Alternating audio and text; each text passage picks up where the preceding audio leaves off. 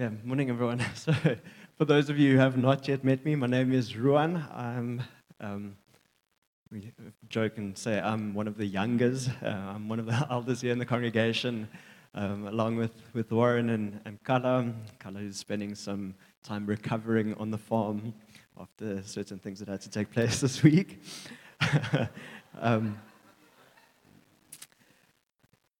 I've really been enjoying the weather the last 2 days, or it seems like it's changing now again, but the sun has been incredible after a week of rain. I must say, rain, there's actually some positive connotations that I do have with it. You get to be all comfortable, blanket. It's not ideal for working and productivity, but it's still quite nice. But some association that I have that I think a lot of you might resonate with is that of pancakes. And even just the smell of cinnamon triggers that, I am craving pancakes right now. So I remember when I was still in the house, we stayed in Bloemfontein, and I think it would have been around my matric year. It was raining, and my mother wanted us to have pancakes, so she asked, we had a guy that came to visit and spend some time with us, and she asked my brother and this guy to take charge of the pancakes. So they had the recipe. As my brother's first time making pancakes. Smithy, I don't know, he was close to 30, but I don't know what happened. So they're busy looking at the recipe and making everything. And then that first one, you kind of flop and you taste it, and this thing is just, it's not nice at all. And then, debugging, going back to the recipe, trying to figure out what's going on here, they realized that in the recipe, rather than a 1/4 teaspoon of salt, they read 4 teaspoons of salt. So they bulked up this pancake batter with a lot of salt. And obviously, intuition is, how are we going to counter the salt? Throw in more sugar. So they just kept throwing sugar and sugar and sugar to try and balance out the salt in the recipe. And I think we obviously know things are in proportion to each other. But just thinking about the example of a pancake, so a silly example, and I want to tie it through to just what we've been considering over the last few weeks, going through the book of John. So say, for example, you tell me I need to bring pancakes. It's a big event. I've got one job, bring pancakes. And I arrive, and I say, I've got my pancakes. And everyone's ready. We're sitting around the table. We're ready to open up and have our pancakes. And all of a sudden, I start taking out, got some baking powder, salt. I've got my eggs. I've got my flour. I've got my oil. I've got my milk. I mean, it's pancakes, right?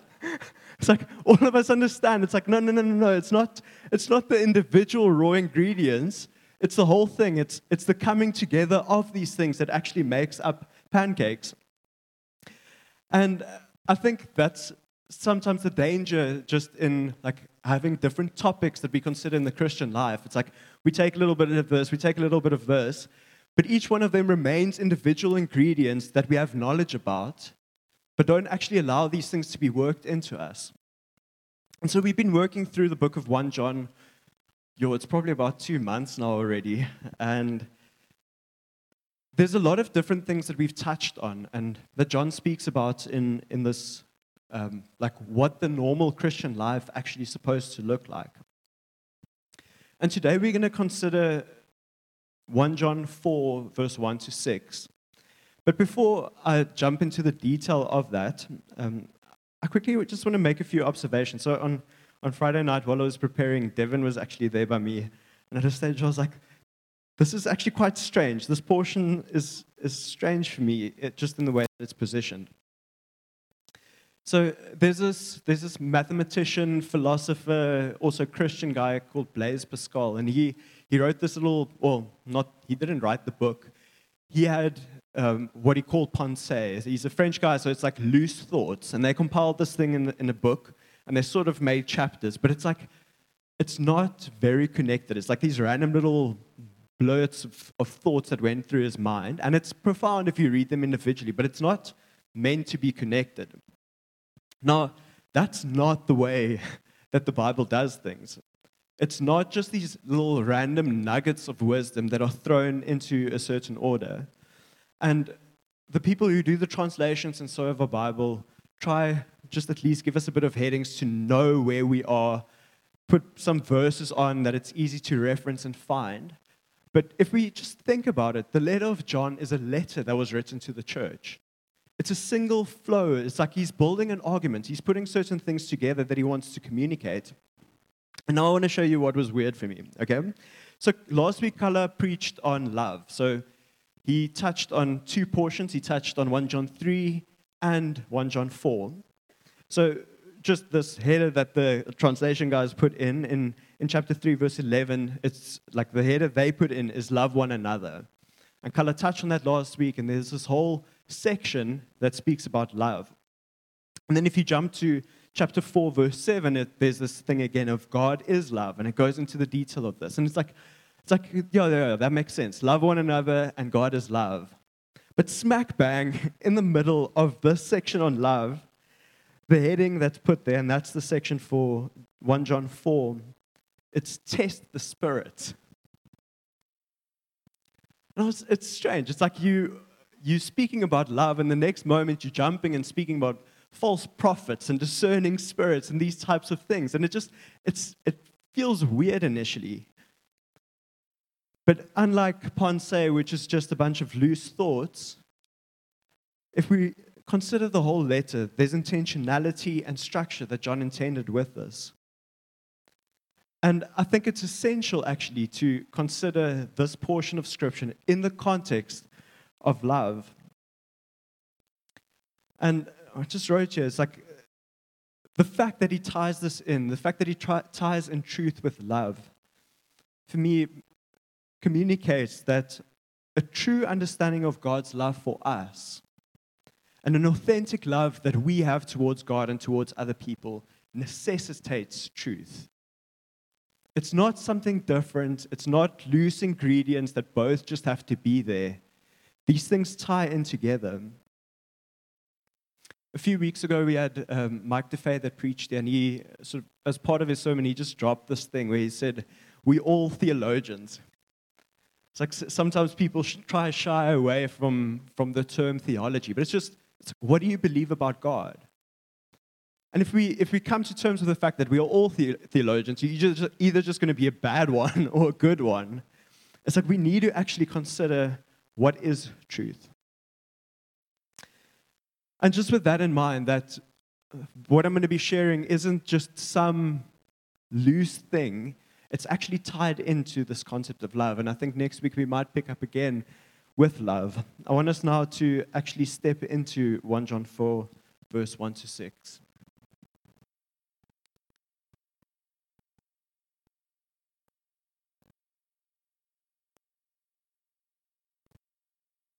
Okay. Beloved, do not believe every spirit, but test the spirits to see whether they are from God. For many false prophets have gone out into the world. By this you know the Spirit of God. Every spirit that confesses that Jesus Christ has come in the flesh is from God. And every spirit that does not confess Jesus is not from God. This is the spirit of the Antichrist, which you have heard was coming and now is in the world already. Little children, you are from God and have overcome them, for he who is in you is greater than he who is in the world. They are from the world, therefore they speak from the world, and the world listens to them. We are from God. Whoever knows God listens to us. Whoever is not from God does not listen to us. By this we know the spirit of truth and the spirit of error. So just chewing on this portion, I want to break it up into different sections. And so I'm going to say the first part in verse 1 and verse 2, we see how John gives us a certain instruction. There's an instruction that's given to the church. And then from there on, we see he gives certain information, there's a certain affirmation, and there is a qualification. So I'm going to jump around just in these four sort of sections a bit and not go necessarily in that order. So he gives the instruction, information, affirmation, qualification. So I want to start off with the qualification part that he gives, and that's the section verse 5 and 6, actually, where he makes the distinction from them being the false prophets, that they are from the world, and therefore speak from the world, and the world listens to them. And then verse 6, he says, we are from God. Whoever knows God listens to us. Whoever is not from God does not listen to us. And I think the important thing to note here, as John is addressing something about false prophets, is he's not some watchman on the wall YouTuber or Bereans 1699 YouTube channel where making videos and calling out certain people and calling them false prophets. He's not a person that's disconnected from the people on the ground. He's actually someone that has deep relationships with the people there, who's walking in fellowship, who knows the people, who knows the things that are happening. He's a father and a leader in the house. He's got a desire for the people to walk in holiness and truth and in love. And he's aware of certain things that are happening around them, like certain doctrines and stuff that's going out. And I think it's actually a very important thing to note, and because just in our time and age, you can so easily switch on your phone and listen to anything that you want, and obviously that leads to people listening to like things that are completely against the truth, which we'll touch on now. But then you also get those people who make it their point to call out the guys that they do not agree with. But oftentimes these guys are completely removed from this local context. And each time we see in the New Testament people being called out for things that are false, it takes place within a congregational setting. It takes place where there's someone that actually has relationship, and there's that sort of fellowship. And I want to ask you guys actually, stay clear of those just people calling out guys for the sake of calling them out. It can actually stir division amongst us. It's but there's healthy ways, there's healthy voices that we can listen to that can help us discern between these things. And we see that the actual mentioning of these things are required. And if we can look at Titus 1, verse 9, we see Paul writing to Titus, and he says he, being an elder in the church, must hold firm to the trustworthy word as taught, so that he may be able to give instruction in sound doctrine, and also to rebuke those who contradict it. Similarly, in 2 Timothy, it's also giving instructions about eldership, and Paul's writing to Timothy, and he says, preach the word, be ready in and out of season, reprove, rebuke, and exhort with complete patience and teaching. And so we see in the New Testament that there's certain people that have a responsibility within the church to guard sound doctrine and to rebuke that which is not in line with that. And again, both Titus and Timothy, before the part where they say that this is the thing that an elder within the church should be able to do, there's a lot of character qualifications that the person needs to have before they actually have this role. And I think that's just also the thing with all these voices and YouTube channels that you can just switch on. In God's house, to carry influence, you need to be tested. There needs to be a witness among the people where they know your life and know the character that you carry, know the love that you have for people. With some person sitting on YouTube, it's you don't actually know that. You don't know the fruit of their lives, which is a requirement to carry weight in God's household. But there's still this thing of truth, maintaining truth and holding that. And I want to move to the second part of 1 John where I can cluster it under information. So as John is writing and he's qualifying and saying, it's whatever we brought to you is truth. And he's telling them to discern what's not. He gives them a bit of information, and that's 1 John 4, but from verse 2, where it says, by this you know the Spirit of God. Every spirit that confesses that Jesus Christ has come in the flesh is from God. And every spirit that does not confess Jesus is not from God. This is the spirit of the Antichrist. And he goes on. So he gives some information. And again, it's things most likely that the people in that time, within that setting, would have been confronted with. People that are saying that Jesus did not come in the flesh. And there's actually a number of scriptures right through the New Testament where we see this happening. And I think it's important, and I'm going to run through it quickly. We're not going to read it, but I'm going to run through a few, because I think just especially for our like my generation and the next generation, it becomes more and more a thing of like, let everyone just have their own truth. It's like, I don't necessarily agree with you, but you do you, I'll do me. It's like, let's just leave it at that. But again, to genuinely love and know God, it necessitates truth. And there's a number of times where it's in the New Testament, which we'll look at now, where it's not just this like, hey guys, believe truth, make sure that you believe truth, but they don't actually confront the things that are false. So we're going to run through this quickly. In Galatians 1, Paul confronts them about believing another gospel. And this other gospel is like where they falling back into the law and into works rather than faith. In 2 Corinthians 11, he addresses false apostles. In Romans 16, he addresses things that cause division and create obstacles contrary to the doctrine that was taught. In 2 Thessalonians 2, he addresses things about the judgment day and the resurrection. In 2 Peter 2, Peter addresses specific people, not just the things that they taught, but specific people that he mentions swerve from the truth. And then he expands a bit on what of those things are, and it's people that are claiming the resurrection has already happened. In 2 Timothy 4, Paul writes to Timothy, and he speaks about how people are going to have itchy ears and how they're going to move to teachers that they teach what they want to hear. But he says that they will turn away from truth and wander off into myths. In Hebrews 13, they speak about being led away to strange teachings, and he goes on about like placing an emphasis on food. In James makes clear that it's impossible to have faith without works. In 2 Peter 2, which we already touched on, he also addresses false prophets, and he says that they secretly bring destructive heresies. And this sort of lines up with what Jesus also spoke about in Matthew 7, verse 15, where he says that there will be those that come in as wolves with sheep clothing. They're actually ravenous wolves.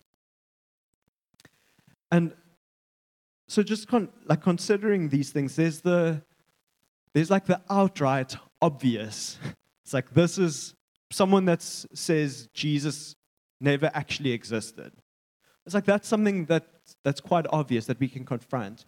But there's a lot of the things that they touch on that's actually quite nuanced. And I quickly want to use my table for another example here. So if you think about toxic, like poisonous things, if you've got a bottle that's written toxic, and it's standing in your kitchen, the chances of you using this, taking a sip out of it, and enjoying this, and then afterwards be like, oh, shucks. It's like, it's quite obvious. This is toxic. But then, what about something like this? So, yeah, I've just got a water bottle with some water. Yeah, I've got another water bottle that looks exactly the same. And if you look closely, it's people at the back probably won't even see. But it's like, I just threw in some random stuff here. But it's like slightly darker.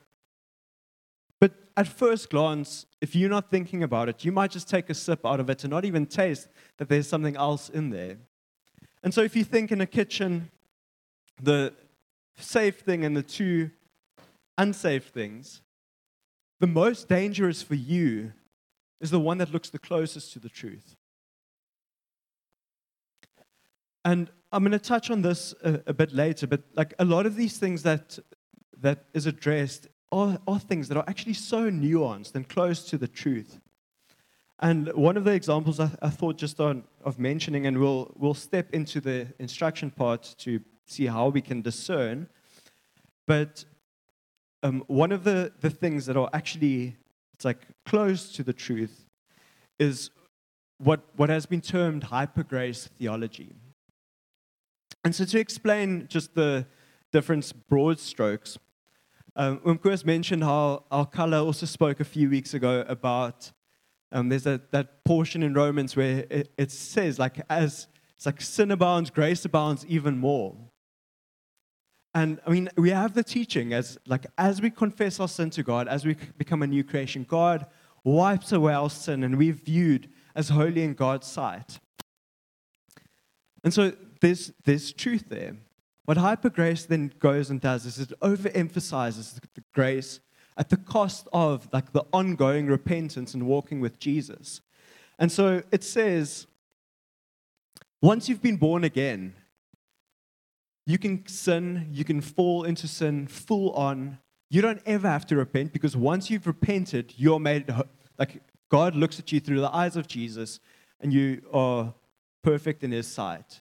And so you can do whatever you want, because effectively sin does not exist anymore. And so you see, it's close to the teaching of the forgiveness of sin and being made right in God's sight. But there's those subtle differences, and I'm going to use this example when we get to the instruction just of discerning these things. But the two parts that I believe is really important for us as people to consider when thinking about truth is the two sides that are given to us in the New Testament to protect and guard truth. The one is the personal aspect, which we'll touch on now, and the other part is the communal aspect thereof. There's safety in this. There's safety in people actually saying, watch out for these teachings. At certain times, there might actually be explicit mention, as is in the New Testament, of please don't listen to these guys. They are preaching a false doctrine. And you'll hear it if you're part of us as Josh Jen over the years, that has happened quite a few times. In terms of the hyper-grace teaching, we've been explicitly asked, do not listen to Joseph Prince. He's teaching the hyper-grace message. And there's these things that it's like as a congregation we'll touch on, and we'll encourage each other and find those lines. But then the second part, which we're not void of the responsibility for discerning truth ourselves. And that's what I want to touch on, because that is the instruction that we see that John gives at the first part of that. And again, just 1 John 4, the first part, do we have it? Verse 1. Sorry. Beloved, do not believe every spirit, but test the spirit to see whether they are from God. And there's two components that we see coming through in 1 John. A bit earlier, he speaks about how we've been given the spirit of truth that teaches us and that leads us in all truth. And then he actually makes this comment that we don't have the need that anyone else should teach us, but as the Spirit teaches us what is true, we abide in God. And so if you've been born again, you've been given the Spirit of truth inside of you that can help you discern these small nuances. But again, it's one of those things that we see in the Word, that the Spirit and the Word are never decoupled. It's like, but the Spirit makes the Word come alive to us. And one of the examples in Acts chapter 17, there's the story of Paul preaching, and the group of Bereans examining the things that he taught. It's like Paul the apostle comes and he teaches. And there's this group of people that consider the things that he taught and whether it actually lines up with truth. And so we are to know the Word and to be able to discern truth. There's a story I heard once, and I can't remember who told it. I tried searching for it yesterday, but I don't know what search terms to use. So I'm going to make it my own. If you know the actual story, please come share it with me afterwards so I can actually share it right. But the story is something like this. So there's some Asian guy who is in charge of like taking care of certain minerals, like important rocks and stuff. So it's like things of value. And it's it's easy to make copies of these things, or at least it looks real. And so this guy can pretty much touch something and immediately knows, like, oh, this is the fake thing or this is the real thing. And so there's this student that comes and he wants to learn the ways of this master. And so spend time, like, how do I get to the point where I can simply touch a rock and know if it's the real thing or the fake thing? So he goes to the master and asks, like, will you teach me? He's like, yeah, sure. So he starts going every day. And what would happen is he comes to the master, and the master would give him one of these precious rocks. And then they would start speaking about, like, random stuff. And this guy's just sitting with a rock in his hand. And they're speaking about their days, and they're speaking about their families. And like after a while, he's like, okay, maybe this guy just wanted to build some relationship with me. Surely we'll get to the teaching part just now. But this just continues going. And weeks go past where he arrives, and the guy gives him the rock, and he sits there and starts like playing around with the rock while they're just having conversation about random stuff. And then the one day he comes again, and he's getting really frustrated now. And the guy hands him a rock, and he sits down, and all of a sudden he's like, wait, something's different here. And the master then says, but it's like, you've actually learned to discern the real thing from the fake thing by being so sensitive to what is true. And I think it's just a cool story for me, because I think we sometimes hop to the thing of like, I need to go and research what false doctrines there are out there so that I can be safe against it. But the best safeguard that we have is being immersed in truth. It's like, as we are immersed in the truth of God, as we spend time in the Word, when something comes that's placed within our hands, that's just got a slight nuance to it that's not of the truth, we'll be able to pick that up. And so just using the example again of hyper grace, I want us to consider that. So I mentioned what it is. So there's this slight twist on it of, once we are saved, we do not have to repent again. We can just walk in sin, and we're going to go to heaven and spend eternity with God because, He's forgiven us of our sins. And now let's just look at one scripture in 1 John 3. It's like we don't even have to move to a lot of different ones. So 1 John 3, verse 6 to 9.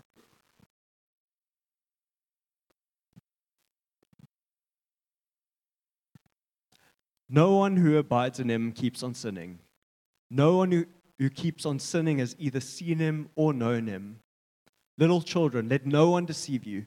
Whoever practices righteousness is righteous as he is righteous. Whoever makes a practice of sinning is of the devil, for the devil has been sinning from the beginning. The reason the Son of God appeared was to destroy the works of the devil.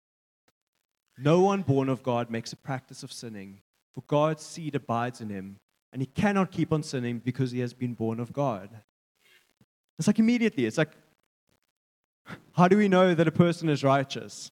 He practices righteousness. It's like you cannot say you're following God and still walk in sin. We see this at the start, and it was one of the first sermons that we did of walking in the light. It's like if anyone's walking in darkness, he's not of God. And so it's like just knowing, just reading a portion of the truth, immediately we can discern, hold up. It's like we're using the same language here, but this is actually very different to this. And so as much as there is the safety within community, we are given the instruction to test, to discern, and that comes from the Spirit within us and actually giving ourselves to the word of truth.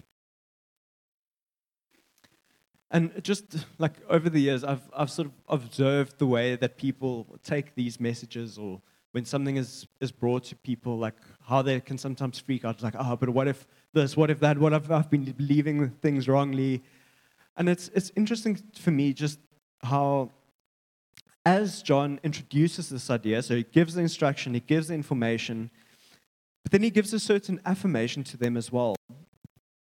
And I just want to find the exact verse. So 1 John 4, verse 4, he says, little children, you are from God and have overcome them. For he who is in you is greater than he who is in the world. And there's this confidence that we can have if we've got the Spirit living inside of us. We don't have to fear that this is going to come and like just wash over us as we following God, as we pursuing Him, as we trying to discern. John gives us this affirmation that He who is in you is greater than he who is in the world. You don't have to panic and freak out. It's like, but as you try and test, the Holy Spirit will make these things come alive to you. And you can be confident that you will overcome. And so just, I think in closing, just considering again, instruction, information, affirmation, qualification. As this is given to us, this instruction to go and to test, it's like let's consider in our lives the things that we expose to, the voices that we hear, whether it's in our workplaces, the people around us, or things that we listen to. It's like, how much are we actually considering whether this has any type of truth to it? And the second part, the communal safety that there is within the church family. It's like there's an opportunity, like as you're unsure of something, to bounce it off people that carry a responsibility, as the Bible speaks, like carrying a responsibility over your soul. And like actually just bouncing, it's something that, like, if there's a teacher or a teaching that I'm a bit unsure about, like I haven't heard of the guy before, and I haven't heard Carla or Warren or someone speak about this guy before, I'll just like, hey guys, what do you think of this? Do you know anything about this guy? What do you think about what he teaches? So like actually taking initiative from our side, but then also, if there's a call church-wide to not listen to certain things, and where things are shown out, and you'll see when that happens, as John tries to also give information about like what's the actual thing that's wrong here. Please give yourself to that. We see in some of those portions that I mentioned, it's like as people get swerved into this, it causes division within the body. It's like if we're not maintaining the word of truth, it's going to bring division in this body. It's like, so let's listen to what the Lord is saying. Let's listen to what leaders are saying in this regard. And then just also thinking about this, I mean, it's a very consider truth, test certain things. But, I mean, there's a chance that you might be here this morning and you've never actually even thought about these things, thought about what these different teachings are, about what is truth, and all these categories of things. And this morning, I want to make it simple for you. Jesus called himself the way, the truth, and the life. Truth is found in the person of Jesus. And before trying to figure out certain philosophies and teachings and compare religions to each other, if that's the place where you are, this morning there's an opportunity to not only discover truth that's written down somewhere, but meet the person of Jesus who claims to be the truth. And so I want to ask if we can just stand and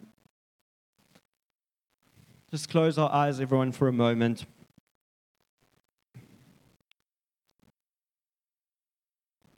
So if that is you this morning and you know, it's like you've never actually met the person of Jesus, the person that is truth, I want to give you the opportunity. And I want to ask, just while people's eyes are closed, if you can just raise your hand, and there'll be one or two people that also just look out to come and pray with you. So if that is you and you want to meet the person of Jesus today, I want to ask if you can just raise your hand. Just keep it up for a second. Thank you.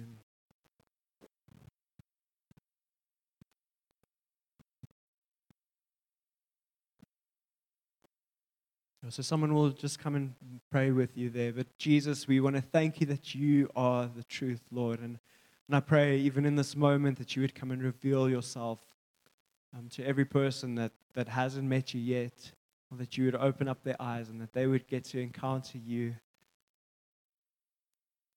Now, Lord, and then I want to pray for us as a people. Thank you that you desire us to walk in all these different facets, God, to have your kind of love towards one another, to bear fruit, but also to walk in truth. Lord, to be a discerning people, being able to distinguish what is of you and what is not of you, God. And I want to pray that as we just consider this again, that we would have a greater sensitivity to your leading and just things that you point out, Lord. I pray for a greater hunger for the word. And Holy Spirit, that you would illuminate the word to us and make it clear as we're going about our days what is of you and what is not of you. And God, I pray that we would not shy back and withdraw just where we see things are not lining up with you, but that we would take action and maintain truth within our own lives and fight for truth in the lives of the people around us, Lord. Thank you for your protection, and thank you, God, that we can have confidence that we can overcome because you have overcome, Jesus. We praise you, we love you, Lord. Pray the blessing over every single person here. Pray for your presence to guard, to guide, Lord, and that you may be glorified in everything that we do. In Jesus' name, amen.